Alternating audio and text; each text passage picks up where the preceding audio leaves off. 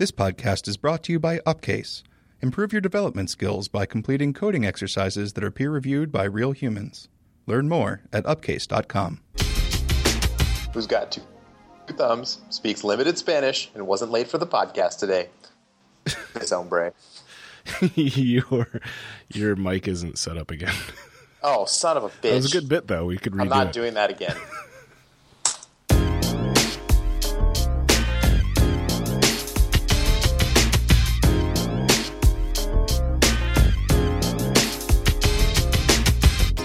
Hey everybody, this is Mark in San Francisco. And this is Gordon in Boston. And this is Build Phase. Oh, man. Better? So much better. Why does it keep doing that? I don't know. Anyway, hey. Hey, what's happening? Nothing. What'd you do this week? Well, I've been messing around on our Fun Time iOS Goof Around project. Mm-hmm. How's that going? Slowly. But I do feel like elite hacksaw because I'm doing things like using Wireshark and installing X11. Yeah. That'll do it. That's about what it takes. I don't know what I've been doing all week. I'm thinking about it. I mean, working on that stuff a little bit, but what's new? Outside of work, just in general. Yeah. What are you doing next week? Thanksgiving, I guess. I guess this will come out the day before Thanksgiving. That's weird. Oh yeah. Gosh, this banter is like pulling teeth today. Mm-hmm. This is bad. It's really bad. Have you not had your beer yet? Oh, it's right there. Jerk. Oh. Way to make me sound like some alcoholic. Oh, it's not like we record at 9 a.m. Yeah, no, I don't know. It's been a weird week. Like, I never have to do stuff after work, honestly. Like, I just end up going home a lot of times and hanging out. But every single day this week, I've had something I had to do. And it's been weird. Like, brother-in-law's birthday on Monday. Tuesday, I spoke in a panel at Babson College. Yeah, how was that? Talk about that. It was good. I don't think there's much to talk about. I think it went well. I kind of ended up dominating the Q&A a little bit. Panels are fun, man. They're super easy. They're so easy, especially when it gets to the Q&A part, because it's just like answering very specific questions about very specific things. Well, these were business students, right? Yeah. So they weren't like technical questions. No, it was like questions like, what are you looking for? If someone's coming to you and they want an app built, what exactly are you looking for from them to have ready? You know, like one person asked about patents. Like, should I have patents set up? It's like, no. Like, I was like, we don't really care about that. That'd be a waste of your time. So stuff like that. Telling them what, like, if they were to come to Thoughtbot for work, what would we expect them to have ready when they're talking to us? Mm-hmm. Or not expect, but what would put them in a good position to have ready, you know? Which is basically like figure out the problem that you want to solve and figure out how you want to make money off that problem. Yeah. It's basically what I told them, you know? Yeah. There was a lot of like, do we have wireframes, or what if I don't have a full business plan? I'm like, wireframes are good, but like, honestly, we might just throw them away. Like, if we bring a designer on board, there's a chance that we're just going to throw your wireframes away and start from scratch rethinking the problem, especially if we do a design sprint. And as far as like the business plan is concerned, it's like, I'm not a business guy. Like, if you sit me down in a meeting and start showing me charts for your business plan, I'm going to zone out. Like, all I care about is how do you expect to make money? Not how much money, not any of that stuff, you know? Just like, are you going to sell it? Are you going to advertise against users? Are you going to wait and try to get bought out by a bigger company? Like, that's simple. Yeah. That's important to us, but we're not too concerned about that. We're more concerned about solving a problem for your users, and then hopefully, that leads to good market fit. But that's kind of on you. The business. So what I said to them is that, because I do care personally when I'm talking to clients, I do care about their business plan. I do care that they know how they're going to make money, and they ask me why. And I was just like, look, it doesn't do us any good to work on products that immediately fail or don't go anywhere. Like, we don't want to work on failing products. We want to work on successful products because it's better for us. Like, this is a completely selfish thing. If we work on products that go nowhere, then yeah, we made some short-term money off that job, but what is it doing for us long-term? Versus if we work on a higher profile project or a project that becomes very successful, then that's just more advertising for us, you know? And it's just more rewarding on a personal level. Yeah, my point was that our efforts are in development of products and not necessarily business consulting. Right. We do have our growth team, Right. which will, sort of help you out after the fact, Right. marketing and obtaining users and whatnot. But our time is best spent focusing on creating a good product. That Right. said, we will take your business plan into account when we decide to take on a project or not. So there's just a lot of that, It was like it was me and 3 other people on the panel. Fairly good turnout. I think like 50, 60 people or something like that in the room. Maybe more. I don't know. I didn't count. But the room it was like a normal-ish college classroom amphitheater style kind of thing. And it was all like standing room only and that kind of stuff. So I think that went well. And then yesterday we had to move NS Coder because Tony and I, so this is a Thursday that we're recording, and Tony and I are idiots and we both scheduled stuff for tonight under the understanding that the other person was going to take care of hosting NS Coder night tonight. And so then we realized that and then had to move NS Coder. So all of a sudden I have stuff I got to do tonight with my wife, and last night was NS Coder, so it's been a busy week. Plus, that Carthage thing kind of screwed my whole day up yesterday because it kind of sent me in a spiral. Yeah, I avoided it purposely Probably smart. I wanted to get things done. That was probably smart because I got a lot of stuff done in terms of, we got Argo set up for Carthage. So Justin Sparse Summers from GitHub released yesterday Carthage, which is kind of a different take on dependency management for iOS and OS X. And the way it works is much lighter weight than CocoaPods, but it also doesn't do as much. You kind of declaratively say, these are my dependencies, and then it can download those dependencies and build those dependencies frameworks. But it's not doing anything special to build a framework. It relies on the Xcode project being there and being set up to build a framework. And then Carthage just basically runs a really smart Xcode build against it, Mm-hmm. And then you get a framework, and then you just drop that in your project, and you're done, So there's no messing around with project files.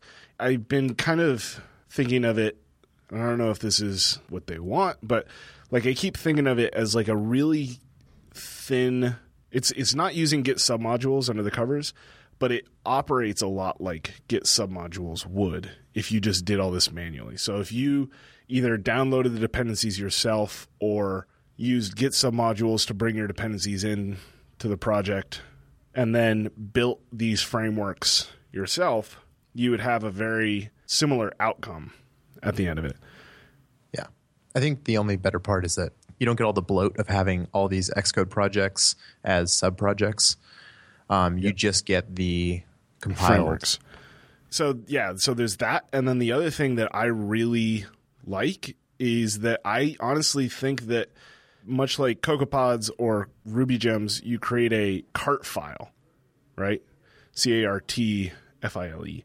And in there, you can declare your dependencies in a very straightforward way. You just say the source, it's either GitHub or Git. So you can point at any Git repository or any GitHub repository. And that's it. You do that, and you can put a version constraint on it if you want, which is very similar to everything else. So you can say exactly this version or less than this version or greater than this version, that kind of stuff. And then that's all it does. It downloads at that point. It downloads that project, puts it in a special folder inside your repo. So you can either ignore that or check it in. builds the frameworks, puts those inside a special folder inside the repo, which again, you can either add or ignore. And like, that's it. But that declaratively laying out your dependencies in a way that isn't Git submodules is a big enough abstraction over the concept of Git submodules that it seems like it makes a huge difference to me personally. So I don't know. I have no idea if I'm going to keep using this. Obviously, I'm a huge CocoaPods fan. Have been for a while now, you know. I'm friends with a lot of those guys, and I still think CocoaPods is great, but I'm interested to see how this feels. So we're actually using Carthage on this internal project just to see what it's like, you know. Do we like it more? Do we not like it? That kind of thing. I do like how modern it feels. I like that it uses frameworks. As far as I know, CocoaPods is not capable of producing .framework files yet. Right? Yeah. The big thing there is that code can't be shared with an extension unless it's in a framework. You know what I mean? So if you have a dependency, and again, CocoaPods is working on framework support. It's part of their Swift stuff. It's going to be building frameworks. I don't know if it's only going to be building frameworks. I don't know if it's going to be doing something like this is doing, but there will be one way or another you're going to be able to build frameworks with CocoaPods at some point. So the thing I like, the simplicity of it, in the fact that it's basically just a build tool that can look at a file and pull your dependencies in and turn them into frameworks, and then it's up to you to integrate them. I like that simplicity there. The burning question for me is dependency resolution. How does it work? It doesn't. Yeah. It doesn't exist. It builds things. So I don't think it can be done recursively. You know what I mean? So, like, for example, first off, like, this is based on I've only known about it for about 24 hours now, and I've looked into it, and I've used it very little, but so I could be absolutely wrong on some of this stuff, but based on my understanding, like with CocoaPods, what you can do is you can say, I have a library, and it depends on these other libraries. And so when CocoaPods then downloads your project, then it also downloads those other projects, and it links them together when it compiles your bundle. That doesn't happen with Carthage. Instead, you have to bundle everything yourself. And then, if you've bundled everything yourself, your framework gets compiled, and then but like if I have a dependency in my framework, I have to have my repo in a position where that code can just be downloaded and built, which means probably checking in. If you have dependencies on other things, I'm not sure if that means that you're going to have to include those frameworks in your project so that they're downloaded with your source code. You know what I mean? Not quite. Let's break this down in real terms. So I have a dependency that is capable of building a .framework, so we can use it with Carthage. Yes. But the code in that framework is depending on AF networking for whatever doing networking. Yeah. It uses AF networking somewhere. Now, let's assume that AF networking is not set up to build a .framework. You pull that down and you build it. It doesn't create a framework. So I would have to separately specify AF networking in my cart file in order for it to work? Not quite. It's less work on you as the user of the library, theoretically more work on the library maintainer. If AF networking can't build a framework, then you as the library maintainer have to build a framework or include their source code in your project, which is going to be downloaded by Carthage. Carthage downloads exactly one thing, and that's just the Git repo that you tell it to download. You know what I mean? So there's nothing comparable to a pod spec for Carthage. Right. All Carthage knows about is Git and Xcode projects. That's it. So your framework that you're trying to distribute has to be able to be downloaded and then compiled. Got it. So that dependency in making it available to Carthage would have to have AF networking included directly in the project in some way. Whether it's through a framework or whether it's through, just having the code in there or something. But yes, that has to happen. Got it. That's my understanding anyway. because I know that Carthage, just at least right now, it doesn't do dependency resolution. It just does version resolution. So you're able to specify a version. Like I said, this is just, it's basically get submodules with a nicer wrapper around it, you know? Mm-hmm. And that's good thing and bad thing. It's good thing because it's a very simple concept to understand, you know? The bad thing is that it's not as clean, and I don't think it's ever going, quote unquote, clean, right? But it's not as simple as CocoaPods is going to be. It's not as simple as just put some text in a file and then run a command and it's done. It's put some text in a file, run a command, drop a framework in, and then if you're a library maintainer. So I'm torn on this part about it being more work on a library maintainer, because I can't help but think that it's probably best. Like, yes, in all of our projects, we recommend using CocoaPods, but how hard is it really to just dump those source code files in a framework? You know what I mean? That's not that much work. Resolving the dependencies might be a little more work. Maybe that means if we want to use CocoaPods for developing the library, we just check in the pods with the source code. You know, you could do it that way. Or if you use Carthage for developing. So like in that example, I'm building a library. My library depends on AF networking. We'll assume AF networking can build a framework. I use Carthage to bring that dependency in, and then I just check in that framework, right? I don't ignore the build folder, Carthage's build folder. So I just make sure that that's always there. So I'm including these frameworks that I've compiled so that you can just download my project and build it. The thing is, that's also going to be necessary for CI, because continuous integration servers, right now there's an open issue and we're talking about it, but there's no way to install Carthage from the command line. You have to download a package installer and install it through the GUI, which means that there's no way to install it on a CI server. Mm-hmm. Which means that if we're back to having to check things in, whether it's the frameworks or the source code or whatever, we're back to having to check things in order to be able to compile. Which again is pros and cons. Like, all these things are just trade-offs. You know what I mean? Nothing that I've said so far is a deal breaker or a deal maker for either one of these libraries, in my opinion.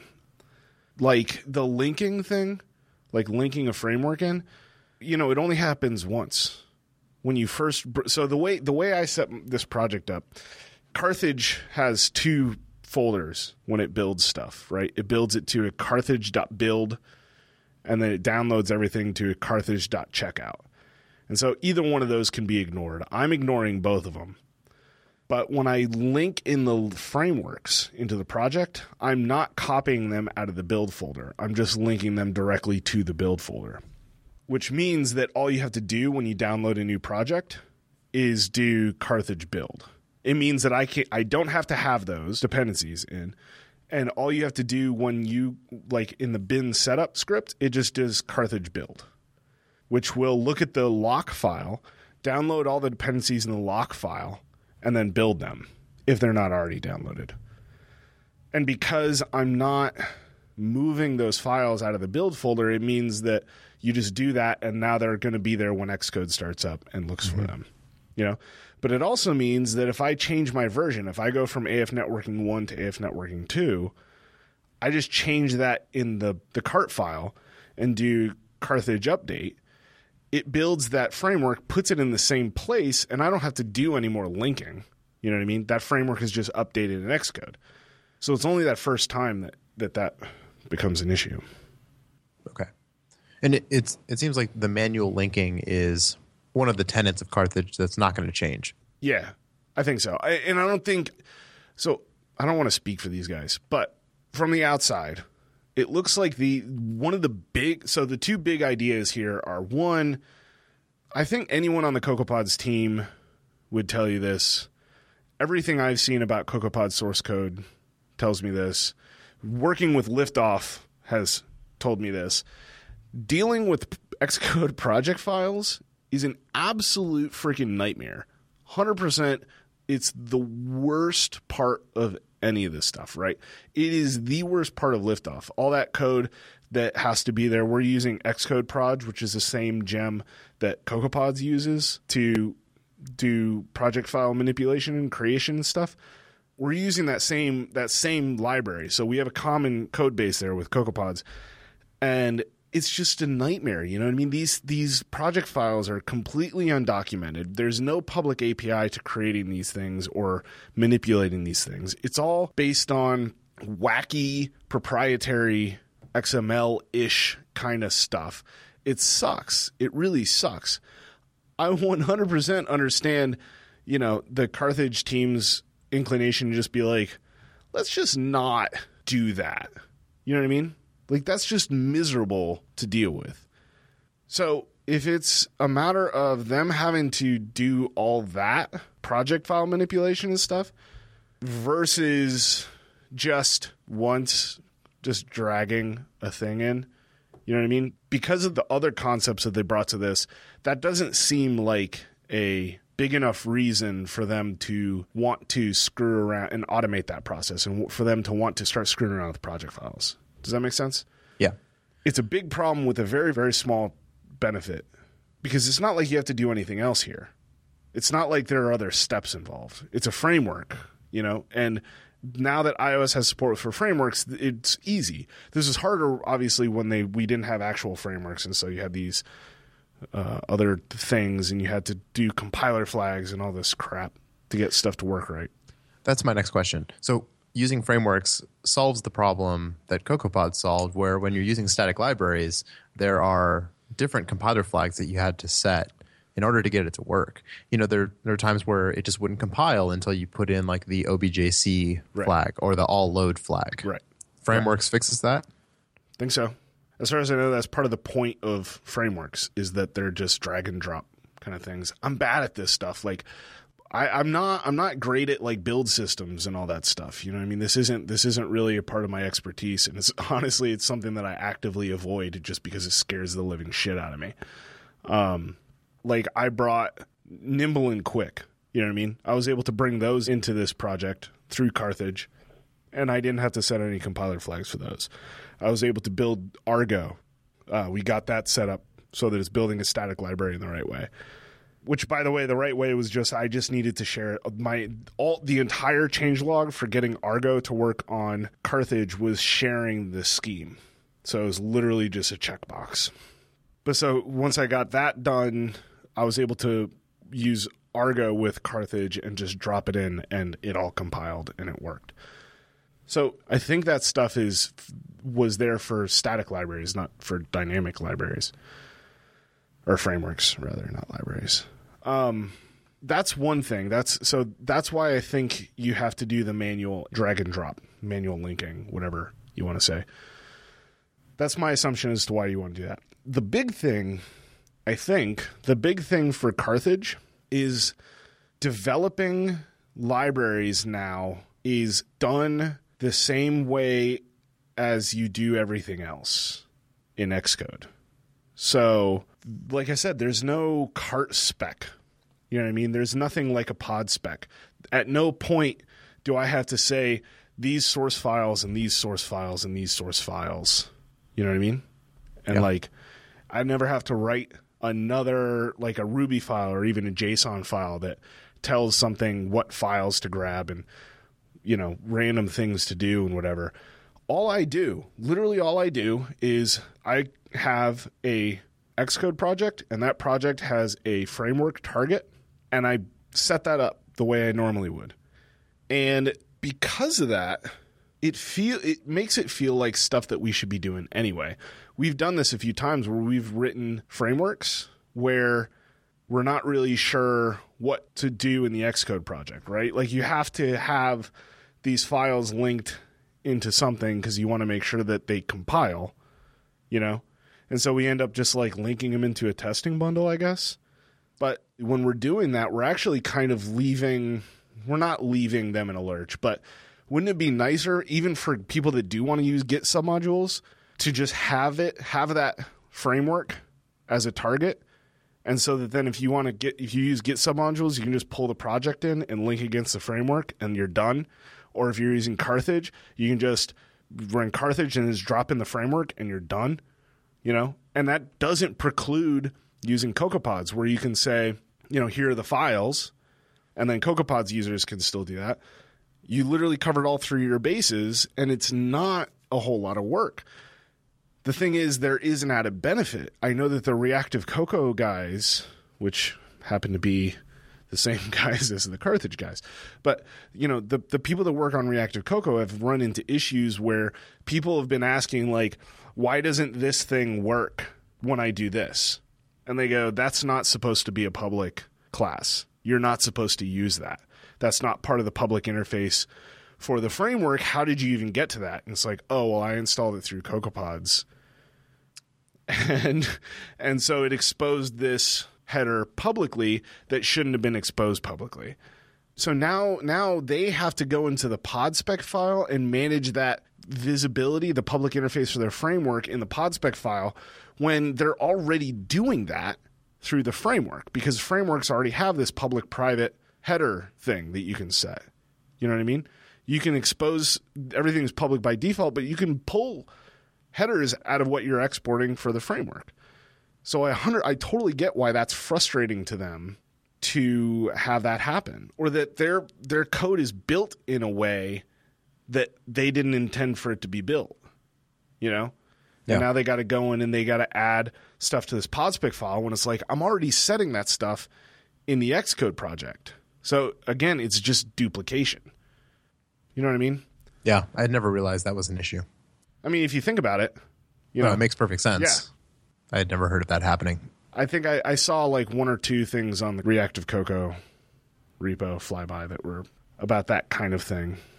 And I think there are ways to do that in CocoaPods, in a PodSpec. But again, the point here isn't that CocoaPods has features or has deficiencies in this regard. The point is that because of choices that were made, not that there were bad choices, but because of choices that were made, you end up having to duplicate that information in multiple places if you want to support other installation methods.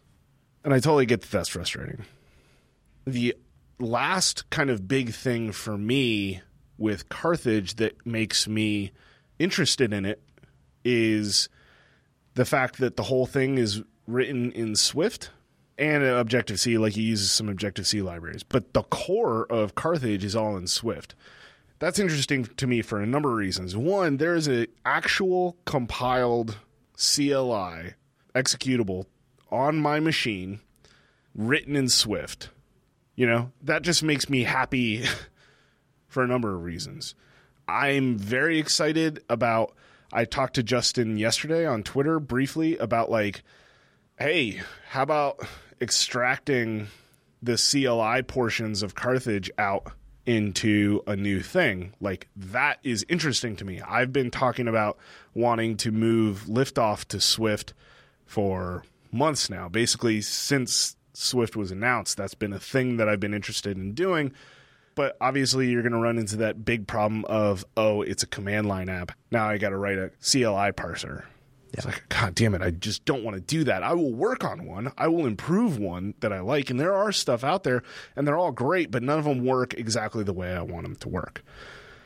And so this feels like looking through his code, I'm like, this is cool. Like, this feels generic and cool and feels like something that I can take and we can work on, So the fact that, like, it gives me hope for one day moving Liftoff to Swift, and then my other just kind of like, nerd out about having an actual command line app written in Swift running on my machine and working. And then the big thing for me is that because it is in Swift, it means that all of a sudden our entire team can contribute back to it. If our team comes up with the thing or finds a significant bug in CocoaPods, really it's like me or Keith, not counting the Ruby folks, but I'm just talking about the iOS team. It's going to be like me or Keith working on that. That's a third of the team that has ability to, and that's a great ratio. You know what I mean? how many iOS developers or Objective-C developers or Swift developers do you know that really just know Ruby well enough to dig through CocoaPod's source code? It's like, not many. The fact that we have 2 out of 6 here is kind of amazing. All of a sudden, now that it's in Swift, the people that use the tool can contribute back to the tool. And that feels really important to me. You know what I mean? Like, It feels like more of an opportunity for us to get involved, all of us to get involved in something that we enjoy using, assuming we enjoy using it. I've been looking at the code, but it uses Reactive Cocoa, so it's like an order of magnitude more complicated for me to understand than it could be. Yeah. I mean, I still haven't taken that plunge into Reactive Cocoa, although this is using an early version of the Reactive Cocoa Swift interface, I guess, which makes it interesting for yet another reason, you know. But the FRP stuff you can get around. You really can. Like, you're going to comprehend more of that code than you are anywhere in CocoaPods. True. You know? Because at least you have that base language knowledge. And even not just you, just I think anybody, you know what I mean? You're like, yes, it has Reactive Cocoa. Yes, that's a barrier to entry. Swift itself is a barrier to entry. Now Reactive Cocoa is another.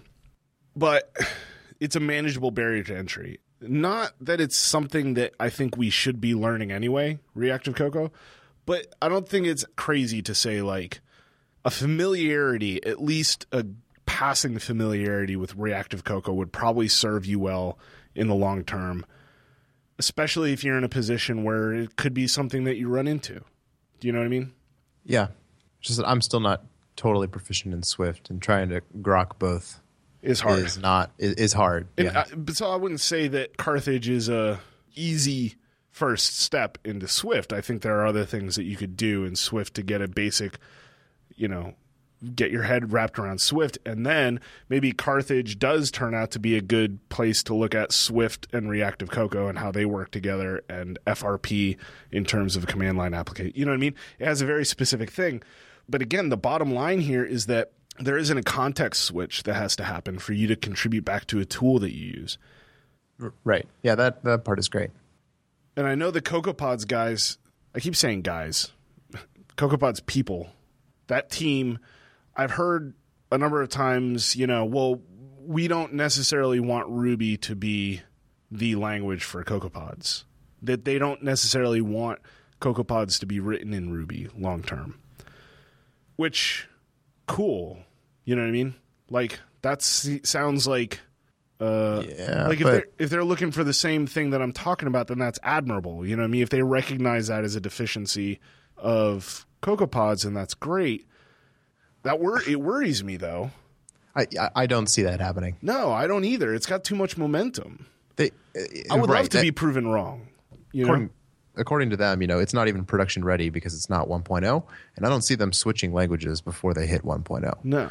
So I don't believe that is in the near future at all. It'd be great to be wrong about that.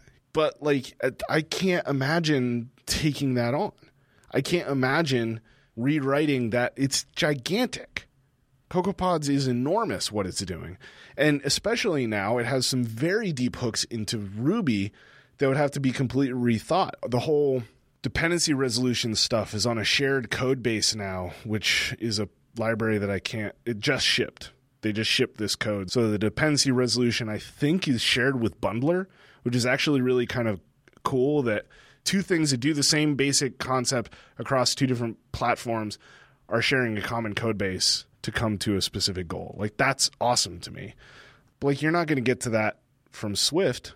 So are you going to you just finished that. Are you going to back out and do that in Swift? Like, I don't see that happening. We've talked about how Xcode Proj is central to what they're doing, and that's going to be a nightmare or impossible to rewrite in Swift. I have no idea. It could be either or both. So I don't know. I'm, like, conflicted on all of this. Mm-hmm.